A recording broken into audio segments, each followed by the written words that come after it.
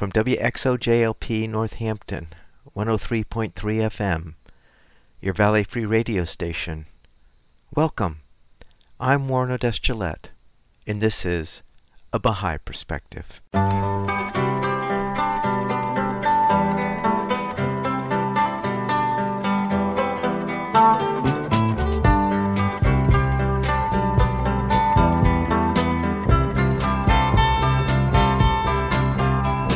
Welcome to A Bahá'í Perspective. I recorded an interview with Lisa Bradley Godward on September 23, 2019. I had interviewed Lisa previously 6 years ago, in which we talked about her novel Abby Wise Away. She's since re-released the novel. She talks about the work she's done on the novel since its original release, and she reads an excerpt from Abby Wise Away. I started the interview by asking Lisa to briefly describe the story of Abby Wise Away. I'll give you the really short version first, and if you want the longer one, you can let me know. Okay. Abby Wise, spelled Abbywize. It's about a horse-loving teenage girl who's suddenly thrown into the far future when world peace has finally arrived. This is a new re-release of that first in a series, right? That's it. So I published the first version of Abby Wise Away, which is the first in the series, over 9 years ago. And I thought I was moving on to book B, to the first sequel. But God had other plans. This whole thing is divinely ordained. It's really not my idea, and I'm not in the driver's seat. What I wound up doing was, a number of other things. I did start working on book B, but I wound up making a short film, trying to explore the idea of making a video series out of this book. I went on a informal self-arranged book tour where I found out what, initial response to my description of the book was from the general public, folks who didn't know me at all or never heard of the Baha'i faith or anything. And so I took a number of detours. Along the way, I began to develop my concept more. I developed the characters more. I developed my writing more in writing other kinds of things, such as an activity and discussion guide for book clubs and youth groups and junior youth groups who wanted to dig into this in a fun and deep way. So I wound up circling back around and rewriting the book over the last about 2 years, and I've just re-released it. It's sold almost every place books are sold, and eventually it will be in a number of public libraries wherever there's an extensive, well-developed borrowing system for library books as well. It's almost the same title, Abby Wise -Away. It's spelled slightly different. I have a new last name. It's on Amazon and most other places books are sold, including in ebook format. Now, why did you choose to change the spelling of Away so it's phonetic, so the last A has got just the A and the long dash at the top to indicate it's a long A? That was the first edition. It was spelled that way, A-W long A, and now it's spelled A-W-A-Y. And there's several reasons for that. The technophobes might be interested, and everybody else can let their attention wander freely now. The super title in the first edition was Loved Awake, Growing Aware, Spirited Away. Not in that order, but those words were in there. I toyed between all of those as a subtitle for the first edition, and I realized that what they had in common was this sound away, more or less away. And so I decided, let's just call the book that, and then include all three of those in the form of a subtitle for the book, and make it a little bit of a code kind of thing, which I thought was cool. And I thought I might continue with the titles being some kind of unusual code type thing if I could swing it for the rest of the books in the series. But as it turned out, circling back around to the rewrite, a number of publishing outlets don't allow for the long A character, which created a problem in book listings. And so then it looked like awa, Mm. and nobody knew what that was. The second half of the answer to that question is that I wanted this second book to be a completely new book. There are certain criteria that make a book, and especially make a book separate from similar books. So, one of the things I toyed with was just changing the title in that way. And once I found out about the things I needed to do to make it a completely different edition, I decided, yeah, I would just take care of that issue with how it appears in the listings when the long A doesn't appear by just changing it and saying AWAY. I changed the colon to a hyphen, similar reasons. So all of those things make it very clearly a new edition, as well as the interior is extensively revised. You can't just correct a few typos or throw in a few words and call it a new book if everything else is the same. So I kind of was really after changing as much as I could. So I'm speaking with Lisa Bradley Godward, author of the Abby Wise series of novels for young adults. She just re-released her first in the series, Abby Wise Away, and we're talking about that first in the series. In the story, you refer to a ideal future world as an entopia. What's that, and where did you get that word? I invented that word. It's actually enotopia for the second edition, and I realized that I really wanted to bang the drum about this. It came about because as I was talking with people in the 9 years between the two releases, a lot of people were very cynical about portraying an ideal world or a world at peace.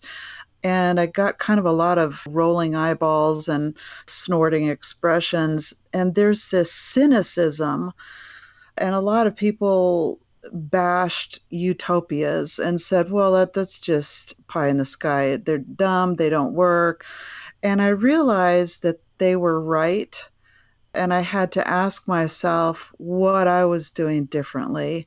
And the first thing that I'm doing is I'm addressing the root causes of injustice, disunity, hatred, prejudice.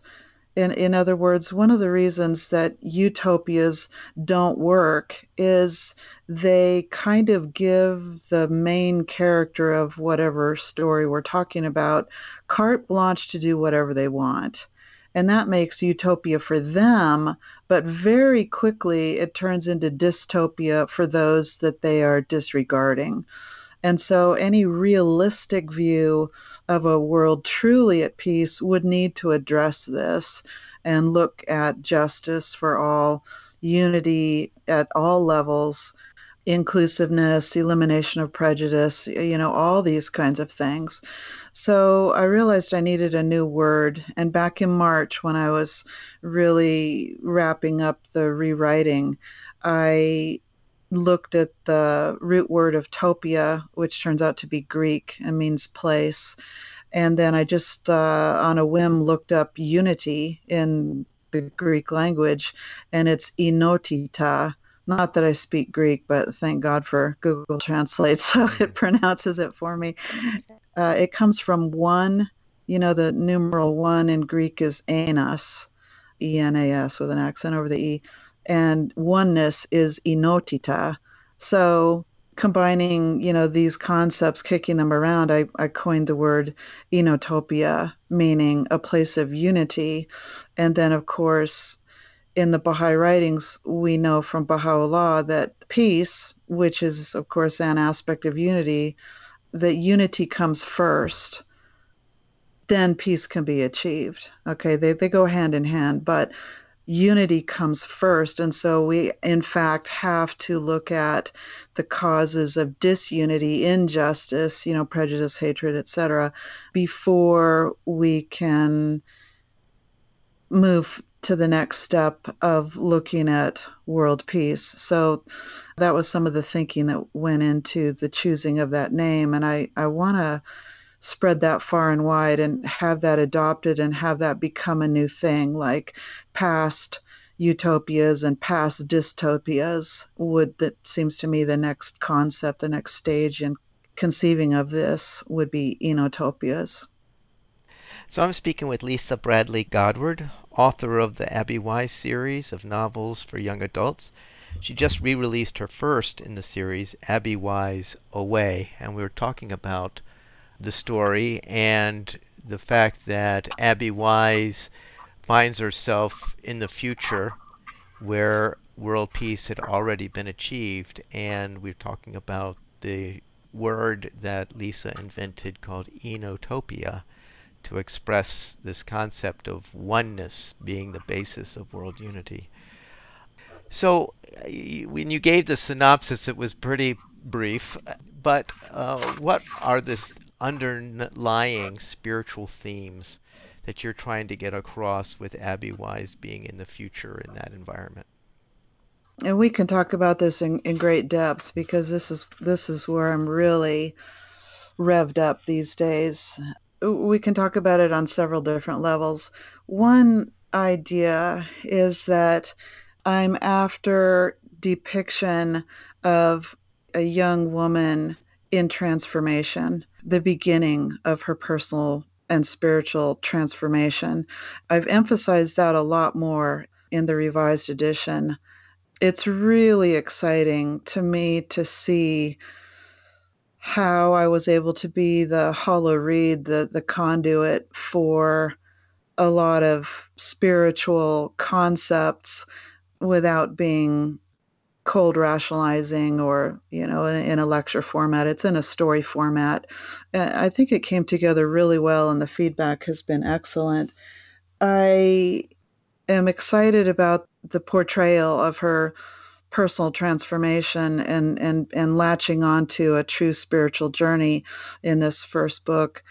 The other thing I'm excited about is portraying some of the nitty gritty of how do people think and live and work differently in a world at peace? What's different? And that's kind of the high concept here. What is that world like? And through the medium of story, to be able to climb into those people's heads in that future, very differently organized world and try it on for a while, see what it's like. A number of readers, even from early days, have told me that it gives them a model, it gives them a reference point for this era that they realized before reading my book was really pie in the sky, very unrealistic, and makes it personal, makes it relatable. So that's one of the other big purposes and spiritual, underlying themes that I'm working on through the series is to give a in-depth model for folks that they can actually bring into their home, into their heart, into their personal lives.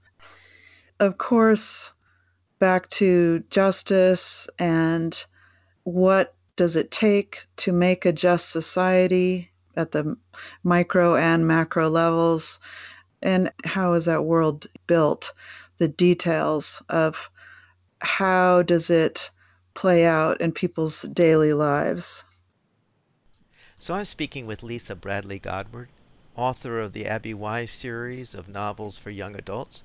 She just re-released her first in the series, Abby Wise Away, and we're talking about the story of Abby being thrown into the future where world peace has been achieved and the spiritual transformation she's going through living in this new paradigm and I just asked Lisa to explain what the underlying spiritual theme she was trying to get across with the book.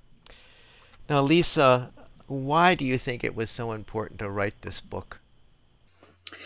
Well, one of the things that I feel very strongly about is that when I talk to people about writing this kind of positive book, they very confidently and very frequently challenge me on the lack of conflict that they perceive is going to be in this book.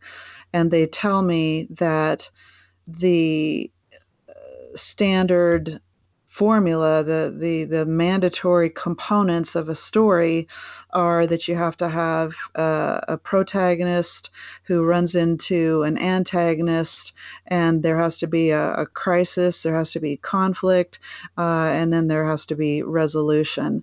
And I, more and more, I totally disagree. I understand it. I understand very well the four types of conflicts, or five or six, or whatever model you want to look at.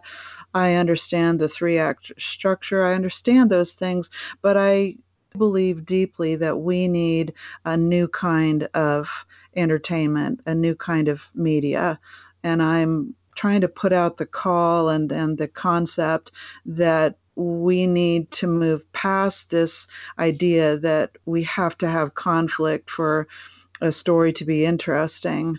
If I can divert for a little bit, even in real life, we feel like we have to find the bad guy and we have to duke it out and we have to trounce them or jail them or neutralize them somehow.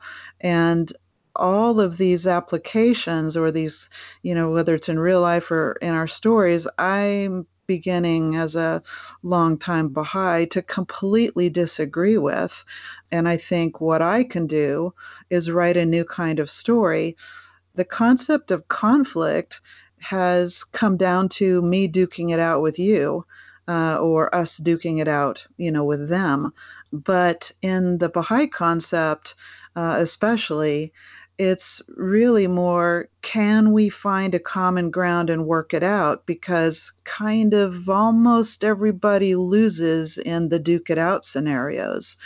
Societally, there are broad solutions that need to be applied, but on a personal level, or a small group level, there are really better ways to proceed rather than this just entrenched, there has to be conflict, it has to be us versus you. And so one of the challenges I set myself, and I'm constantly working on, is how to make this story interesting without the duking out and the us versus them, and how to make it more about exploration and discovery, and even, dare we say, joy and fun and laughing and exploring, being creative. Why couldn't we have more of these kinds of what I'm calling post conflict media or entertainment? So I'm speaking with Lisa Bradley Godward, author of the Abby Wise series of novels for young adults. She just re-released her first in the series, Abby Wise Away. And what's interesting is the story entails Abby being thrown into the future where world peace has already been achieved. So one would ask, well, if there's no conflict in a story, how can the story be interesting? And Lisa is explaining how you truly could have a story that's about joy and transformation and other aspects, and it still be an interesting story. So, having Abby thrown into a world that's already achieved world peace begs the question, well, apparently your perspective is that humanity will get there. So, what gives you that hopeful perspective that there actually would be a world like that, that Abby would at some point have been thrown into? Well, I'm going to hop back and talk about where I got the idea for this book. That's one way to approach this answer. I attended a Baha'i summer school in Oklahoma many years ago, and the speaker was Ahang Rabbani, and the theme of the summer school was the world order of Baha'u'llah. For anybody who's listening, in Baha'i terminology, world order and new world order mean a world of justice, unity, tolerance, etc. The terminology new world order has been hijacked and given sinister definitions, but we're talking about the opposite.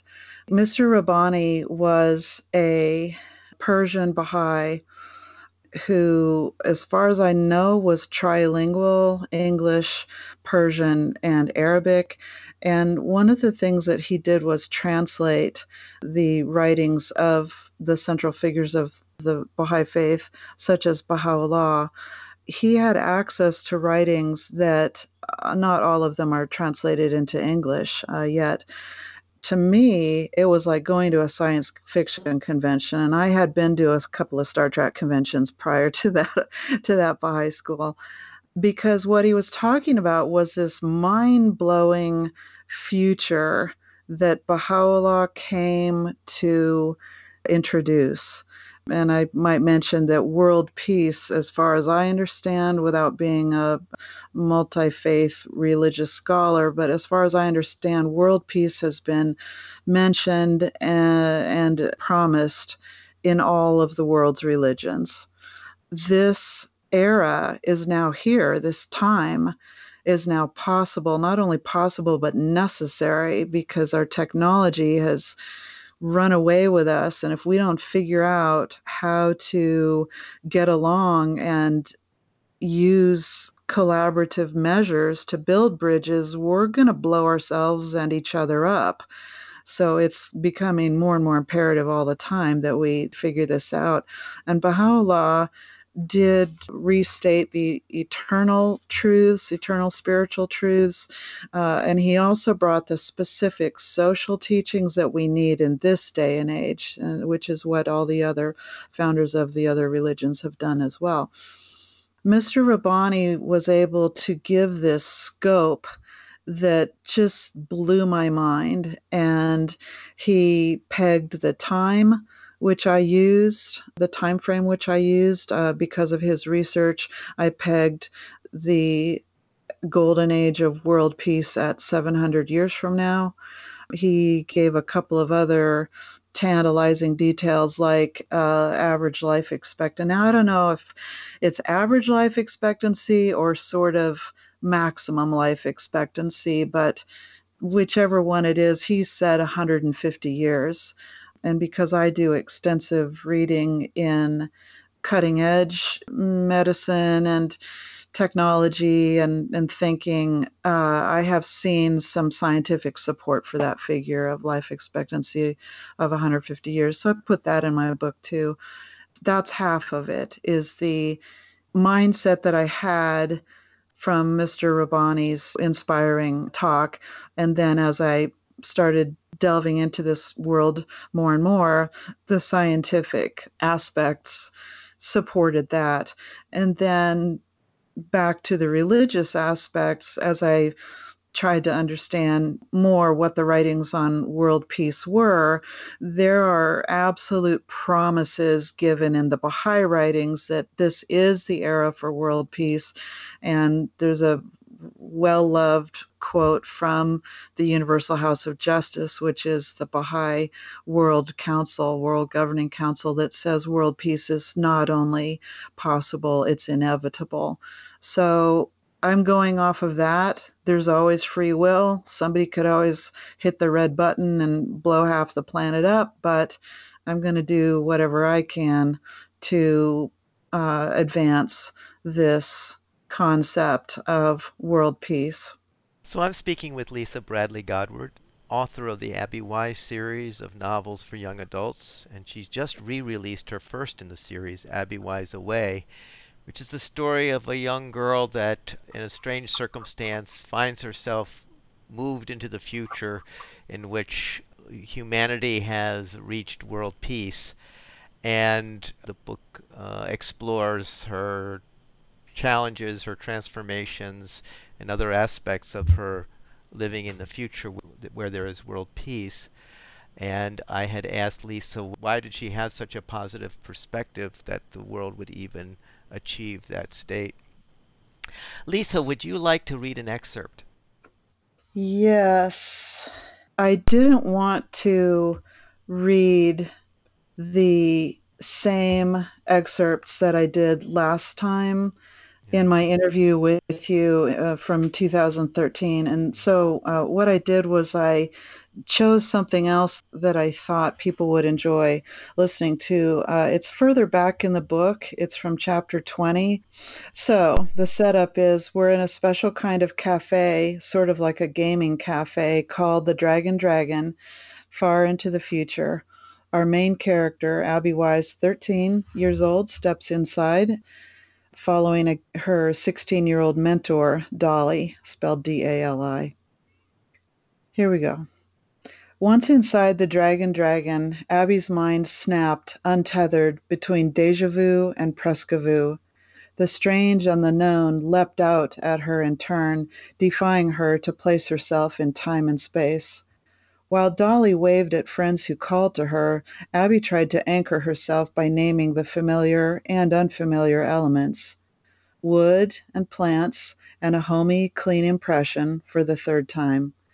A long counter stretched to the left, like the first restaurant Dolly had taken her to just yesterday. If they had been wood instead of an unidentifiable blend, the tables and chairs in the middle of the room could have been those in John and Melissa's coffee shop before. But unlike either of those eateries, on one end of the main room, several machines with control pads, screens, and tall blank wall panels dominated nearby vacant floor space. A large, bare room lay beyond the main room, but Abby's eye was caught, held, and disoriented by the very lifelike, scenic wallpaper running around the top third of the main room. No ordinary wallpaper strip, this was animated. One section depicted large trees bordering a grand, sunny meadow dotted with couples and groups of people and animals, meandering, meeting, greeting, dancing, riding, wrestling, playing tug-of-war. Horses cavorted with sheep and goats. There, in the trees, several sinuous Asian dragons, wingless yet flying, played a gliding game of hide and seek with Valkyries astride soaring cloud horses, and medieval knights on mailed chargers.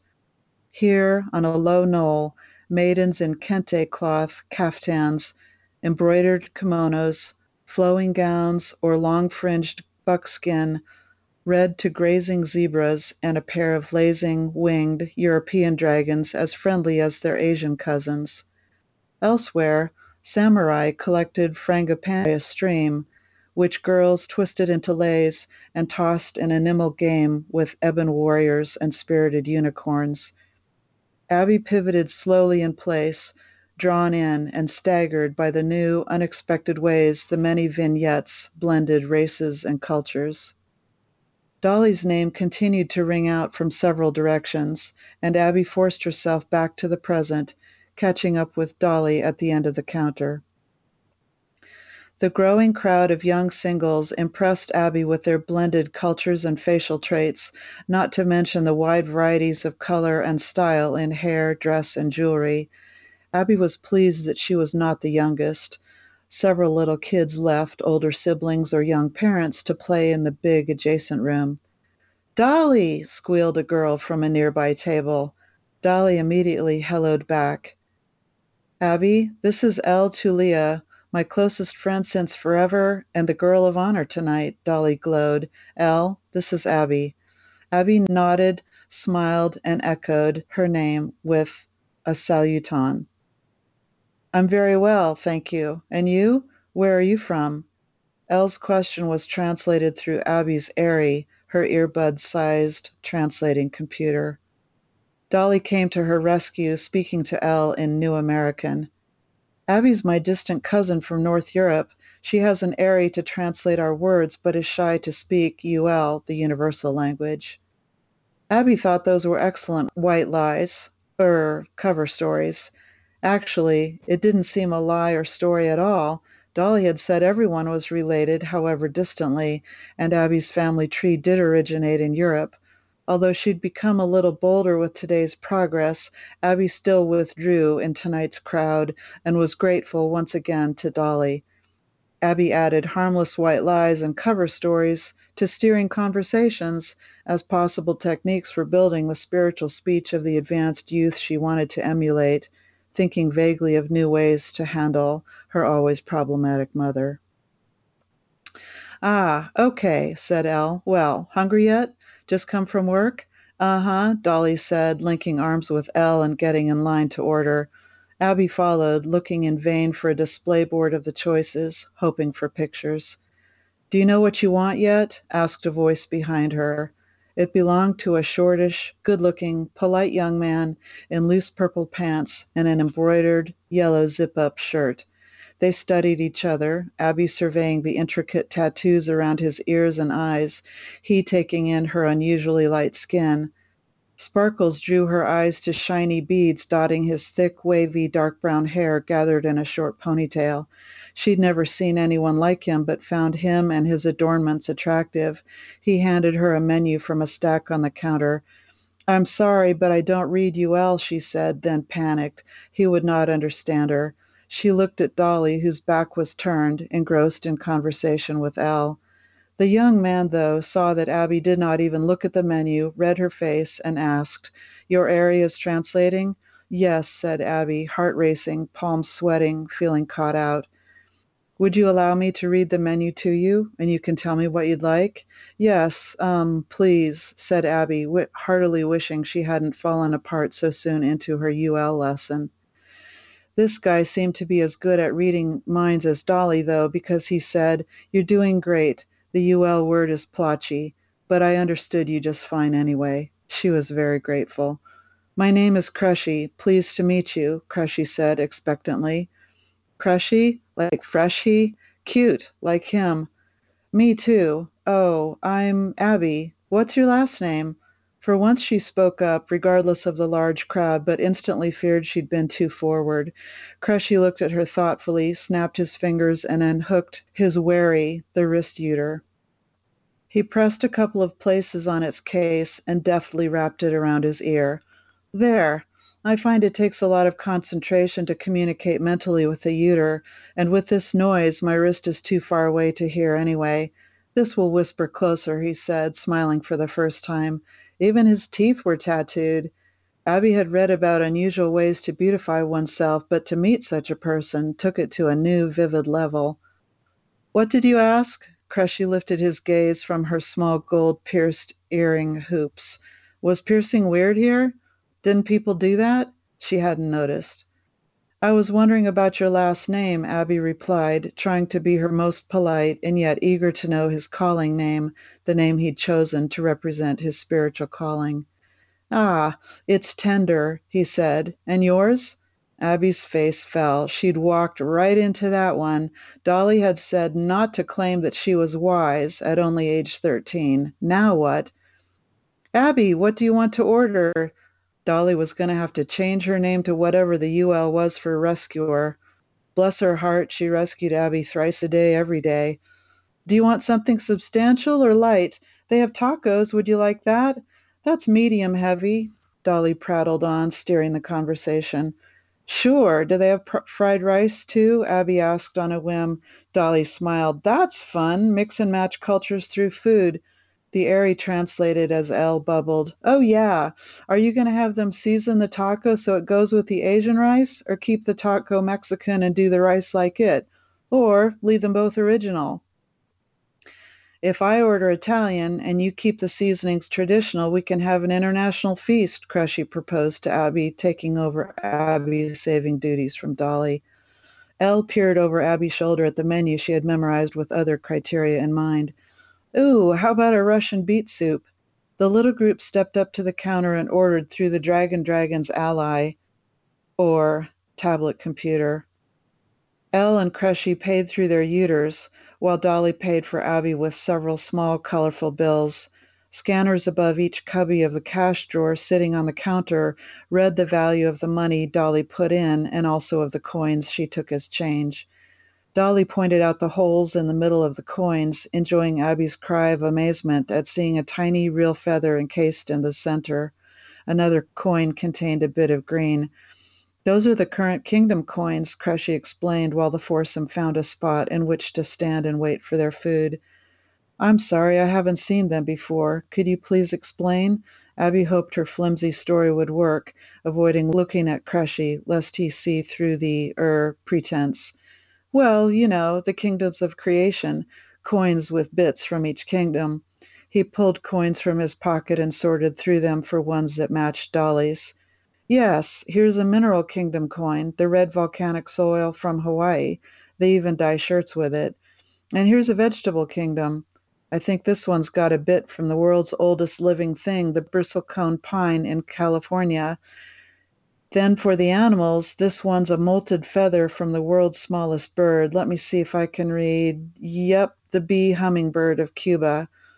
For the human kingdom, here's one with a bit of hair from Marta Kerr. She's a teacher of the year. The kingdom of the spirit is always represented by light. This one has a microbulb powered by the warmth of your hand, see? That one's tiny prism makes a rainbow in bright light. Abby enjoyed his easy rambling as much as the beautiful coins. She thought them the coolest thing in numismatics since the time she read in Muse magazine about some islanders using huge stones as money.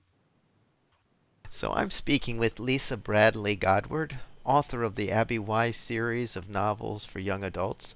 She just re-released her first in the series, Abby Wise Away, and Lisa just read an excerpt from the book. And Lisa, it's amazing. It's almost like you're creating your own world with its own organization and its own set of technology, and it must Yes. it, it must have been fun to create that.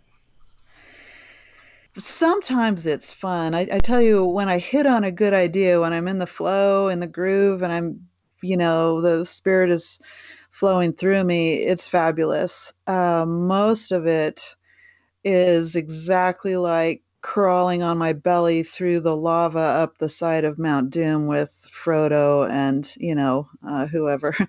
It's really difficult because I want it to be believable. I want it to be concise. I want it to be well written. Thank God I have done well enough that most people spontaneously tell me that it is very believable, it's very detailed, that the detail makes them feel like they're there, which is totally my goal. And they say it's well written, that it's complexly woven and rewarding emotionally. Where can people find your book? Basically, everywhere books are sold, there are a few avenues, channels as we call them, that are going to take a little while to really get rolling, but it's on Amazon. It's orderable through local and national bookstores through their catalogs. It's in ebook format as well as paper, both in soft cover and hardcover. And do you have a Facebook page or a website people can go to learn more? I sure do, and I love to hear from people, especially through Facebook. Facebook is really works for the type of dialogue I like to get into with my readers. So my Facebook page is the name of the book, Abby Wise, ABBYWIZE. I have two actually. One is the personal page, which is what I just gave to you, and the other is the fan page or business type page, which is Abby Wise Media. I am on Twitter. I have a presence there. I'm not on there very much, but if folks are only on Twitter, they can certainly reach out to me under Abby Wise. And my website is www.wize.media, and people can contact me through my website as well. So when will we see the next one in the series? Oh man. That's honestly, Warren, that's my least favorite question because, as I mentioned, it's so hard to do these and it takes so long. I have files open and concepts and massive notes collected for, more books in the series. But I am not going to commit to any dates at all because actually this is under God's timeline. And I've just re-released the revised edition. And from it then is going to come audiobook, foreign translations, other versions. What I'm working on right now, which I like to mention, is a modified activity and discussion guide that goes with the revised edition. And I'm really excited about that, the activity and discussion guide, because for folks who read the book and like it, which, by the way, it's not just for age 12 and the teenage. I actually find that my biggest fans are adults, and I think that's because we've had longer to wish for better solutions and a better way. But when folks read the book and get excited about it, a natural inclination is to want to talk with others about it. And I'm wanting to assist that and help that happen. So I've written an activity and discussion guide that will offer a way to pull together people of any or no faith, ages 12 and up or so, into real life or online book clubs and, discussion groups. And this guide is really exciting to me because it's going to help people know if they like to get together and discuss things. It's going to help them gain some basic research skills. I suggest some things that people can research to dig into some of the ideas and themes behind Abby Wise. And then the book itself, the novel, the source material, is going to help people know if they like the Baha'i faith enough to want to know more about it. I see this as a really fun, good beginning source that uses an engaging story to help us find folks who might like to come with us on forward in our religious studies. Well, Lisa, thank you so much for sharing Abby Wise with us this past hour. My sincere pleasure. Thank you, Warren. I hope you enjoyed that interview with Lisa Bradley Godward, author of Abby Wise Away. You can find more about this amazing story and other materials related to the story at Lisa's website, wize.media. That's WIZE.media. You can hear this interview and other interviews on the website abahaiperspective.com, as well as on the YouTube channel, A Baha'i Perspective. For information specifically on the Baha'i Faith, you can go to the website baha'i.org, or you can call the number 1-800-22-UNITE. I hope you join me next time on A Baha'i Perspective.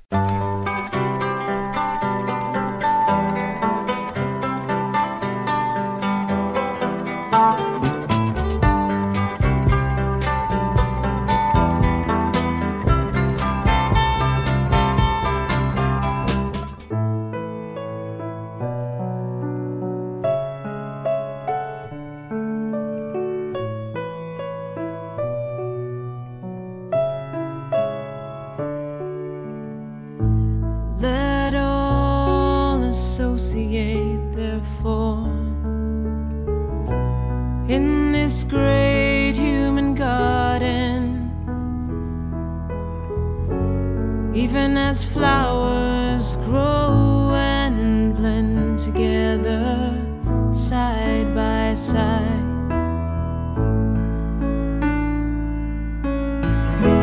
Love ye all religions,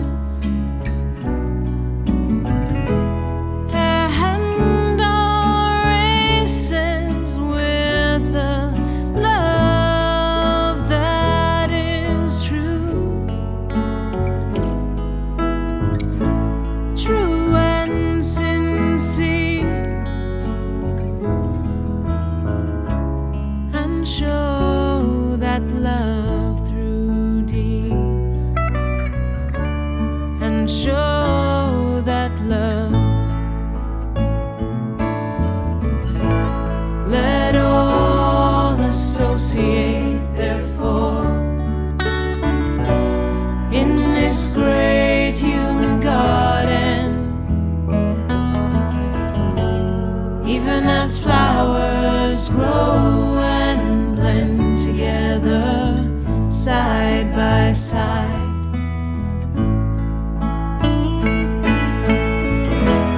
The tongue of grandeur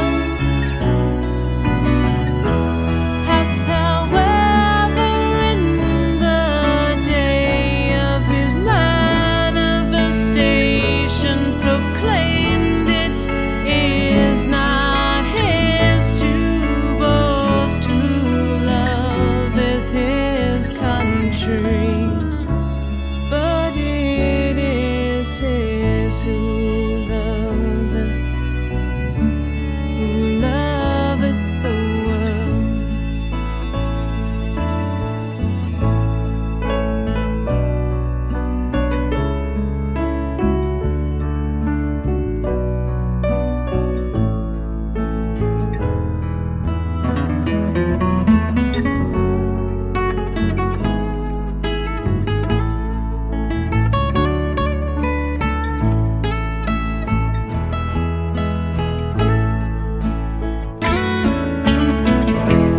Love ye all religions, and all races with the love that is true, true and sincere,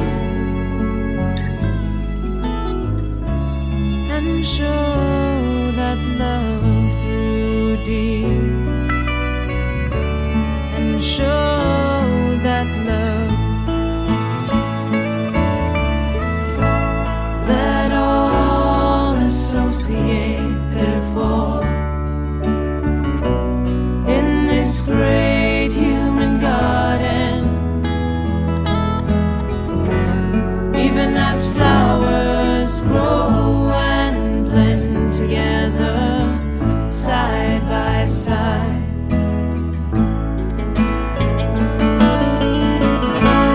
Let all associate, therefore, in this great human garden, even as flowers grow and blend together side by side.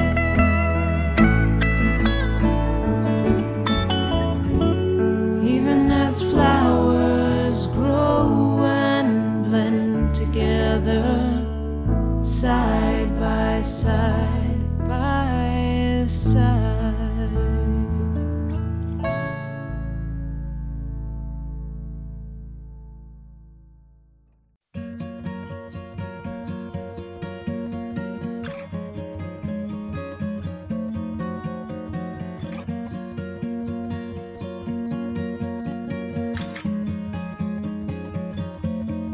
O my Lord, make thy beauty to be my food, and thy presence my drink, and thy pleasure my hope, and praise of thee my action, and remembrance of thee my companion, and the power of thy sovereignty my succorer,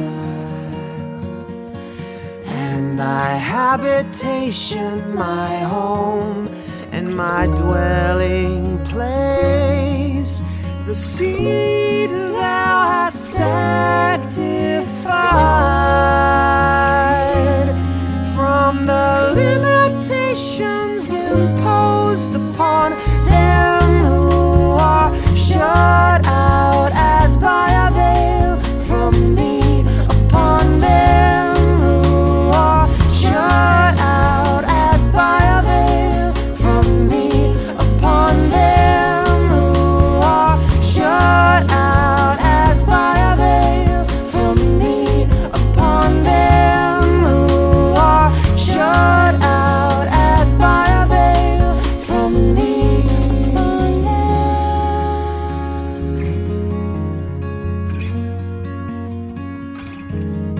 Howard verily, the Almighty,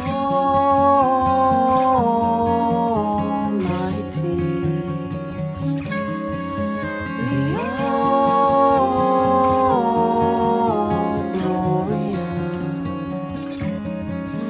the most powerful,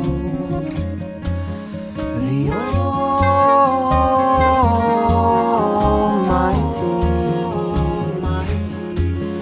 the all-glorious,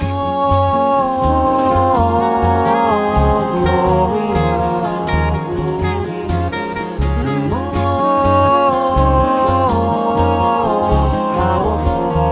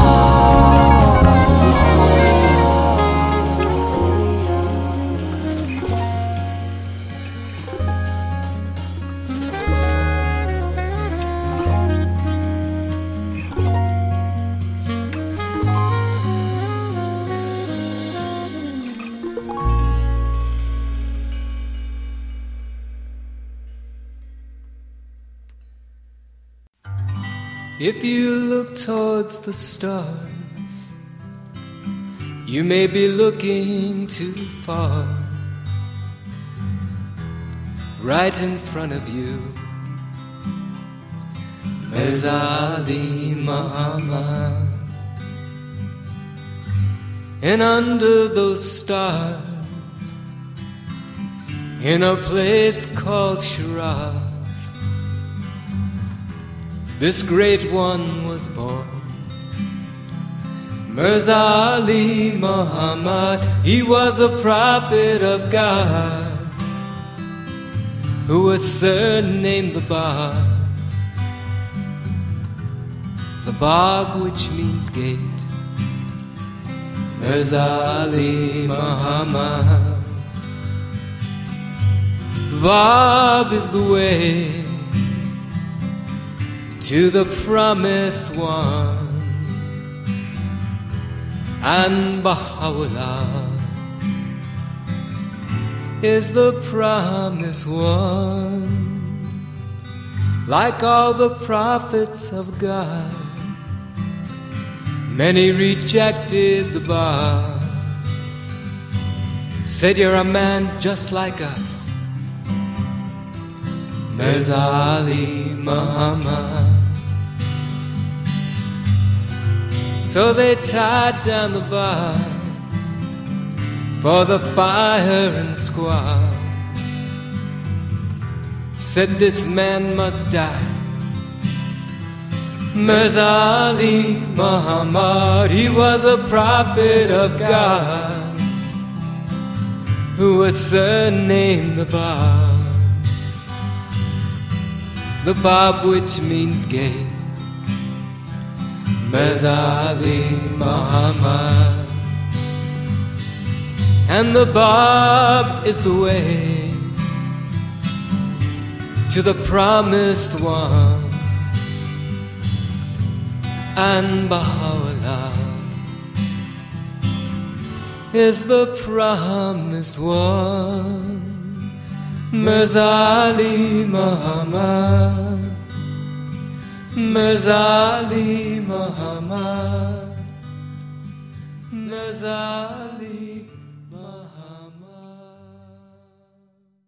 This is WXOJLP Northampton, 103.3 FM, your Valley Free Radio station, streaming at www.valleyfreeradio.org.